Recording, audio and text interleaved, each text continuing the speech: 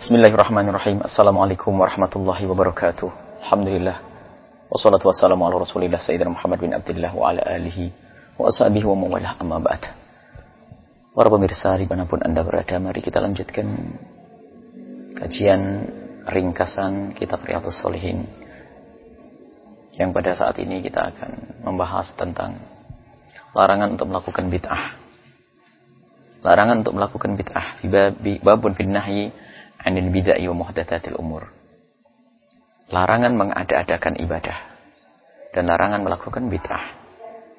Allah Subhanahu wa taala berfirman, "Ma farratna fil kitabi min syai'." Sungguh tidak pernah tertinggal sedikit pun di dalam kitab Al-Qur'an. Artinya semuanya ada, tidak ada yang tertinggal.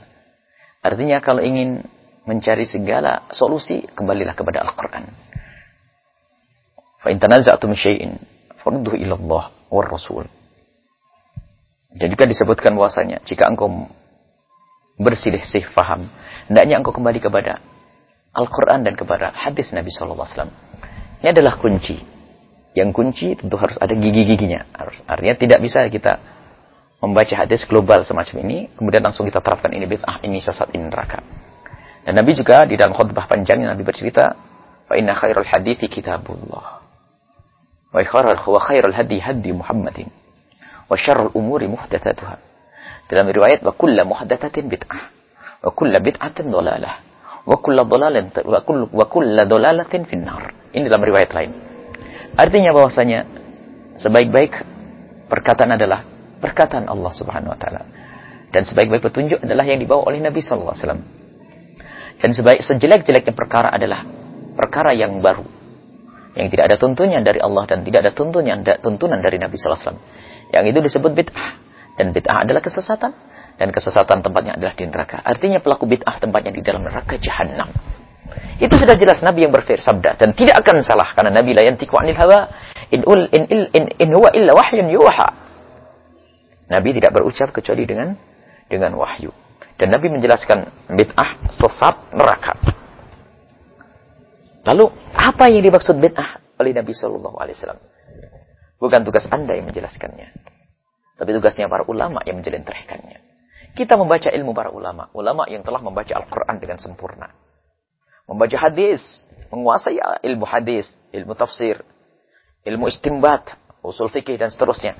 Mereka yang lebih tahu. Bukan setiap perkara kalau kita tidak ketemu hadisnya lalu kita katakan bid'ah. Berapa banyak hadis yang Anda hafal? Kalau Nabi disebutkan faruddu ila Allah wa Rasulih, kembalikan kepada Allah dan Rasulnya. Siapa yang bertugas mengembalikan permasalahan kepada Allah dan Rasulnya? Siapa yang bisa mengembalikan permasalahan kepada kitab dan Al-Quran dan sunnah Nabi SAW? Bukan tugas manusia biasa, akan tapi tugasnya para mujtahid, ahli istinbat, yang mereka punya paham, punya pemahaman, punya ilmu, punya bekal untuk beristinbat. Sekarang orang kemarin sore belajar beberapa waktu saja langsung mengatakan bid'ah, masuk neraka, sesat. Lupa bahwasanya ulama terdahulu juga paham masalah ini. Dan mereka mengatakan sunnah. Tapi ini mengatakan bid'ah. Unik. Itulah ketergopoh-gopohan. Ketergesa-gesaan. Sehingga muncullah akibat manusia-manusia akhir zaman itu perpecahan di kalangan umat. Ini bid'ah, ini sesat, masuk neraka. Bid'ah, sesat, masuk neraka. Sehingga kalau ingin mengatakan, kalau ingin menjauhkan orang, cukup mengatakan ini bid'ah, ahli neraka. Dan menuduh orang dengan kebusukan ini. Na'udzubillah min dzalik. Ini adalah problem masyarakat kita saat ini. Membaca hadis dengan akalnya. Tidak membaca hadis dengan kesadaran bahasanya dia punya akal terbatas. Akhir zaman, ulama terdahulu apa yang mereka katakan. Dan apa itu bid'ah? Dan kita harus jelaskan. Barangkali ini ada sedikit panjang ya. Mohon maaf. Katanya risalah, ringkasan, mukhtasar Riyadhus Shalihin. Tapi kami sedikit perlu menjabarkan tentang bid'ah. Apa itu bid'ah? Bid'ah itu bukan semua yang tidak dilakukan Nabi adalah bid'ah. Itu memang bid'ah secara bahasa semacam itu. Akan tapi bid'ah syar'iyah yang disabdakan Nabi yang menjadikan orang masuk neraka itu seperti apa? Bukan setiap yang baru yang tidak dilakukan Nabi neraka. Alangkah banyaknya hal-hal baru tidak dilakukan Nabi tapi dilakukan oleh umat saat ini. Apakah semuanya neraka? Tentu tidak. Akan tapi di situ ada namanya definisi yang jelas yang dihadirkan oleh para ulama. Apa bid'ah? Kalau Nabi SAW mengatakan bid'ah masuk neraka. Para ulama yang tahu tentang bid'ah. Sehingga definisi bid'ah itu sangat banyak sekali. Bermacam-macam definisi tentang bid'ah. Di antara definisi yang tidak tahu dari mana sumbernya, sangat masyhur. Cukup mengatakan begini, semua yang tidak dilakukan Nabi adalah bid'ah. Dari mana definisi itu? Kalau semuanya tidak dilakukan Nabi bid'ah, menurut bahasa, iya. Karena hal yang baru yang tidak pernah dilakukan Nabi adalah bid'ah lughawiyah. Makanya kalau sudah masuk bid'ah lughawiyah, masuk bab kebaikan. Ada bid'ah wajibah, ada bid'ah sunnah, ada bid'ah muharramah, ada bid'ah yang wajib, ada bid'ah sunnah. Itu adalah menurut bahasa, bid'ah adalah sesuatu yang baru. Muhdats sesuatu yang baru. Akan tapi mana bid'ah yang menjadikan orang masuk neraka? Dikatakan oleh para ulama, ada definisi yang panjang, ada lebih dari belasan definisi. Di situ disebutkan bahwasanya yang namanya bid'ah adalah tariqatun fid dini mukhtara'atun tudahi syari'ata yuqsadu bisuluki 'alaiha al-mubalaghatu fit ta'abbud. Ini salah satu definisi yang diartikan para ulama. Yaitu mengada-ada dalam urusan ibadah agama. Mengada-ada dalam urusan ibadah agama. Salat misalnya. Tudahi syari'ata, yang menandingi, menyerupai dalam yang ada dalam syariat. Misalnya salat. Mukhtara'atun, mengada-ada, tidak bisa dikembalikan kepada sunnah Nabi, tidak ada kitabullah. Nggak bisa dicari dalilnya, nggak ketemu.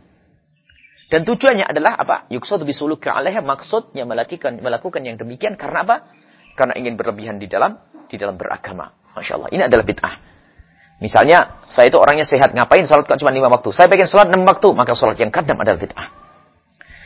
Jadi kalau bisa kita ringkas dalam kesimpulan padat bahwasanya jika semua amalan bisa dikembalikan kepada hadis-hadis riwayat-riwayat dari Nabi SAW, maka tidak bisa kita katakan itu bid'ah. Contoh, amalan-amalan yang insya Allah akan kita lanjutkan pada keterangan selanjutnya. Misalnya, tawassul yang dilakukan oleh umat Islam di penjuru negeri.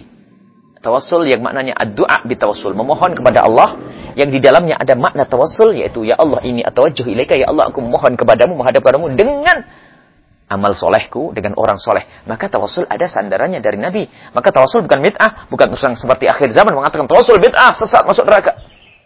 Sama seperti halnya tahlil. Tahlil yang maknanya ihda'us thawab, menghadiahkan pahala. Apa kata ulama? Ihda'us thawab adalah boleh. Yang perbedaan di antara mereka adalah nyampe atau tidak nyampe. Jumhur ulama mengatakan ihda'us thawab nyampe. Maka aneh orang akhir zaman mengatakan tahlilan adalah bid'ah, sesat, masuk neraka.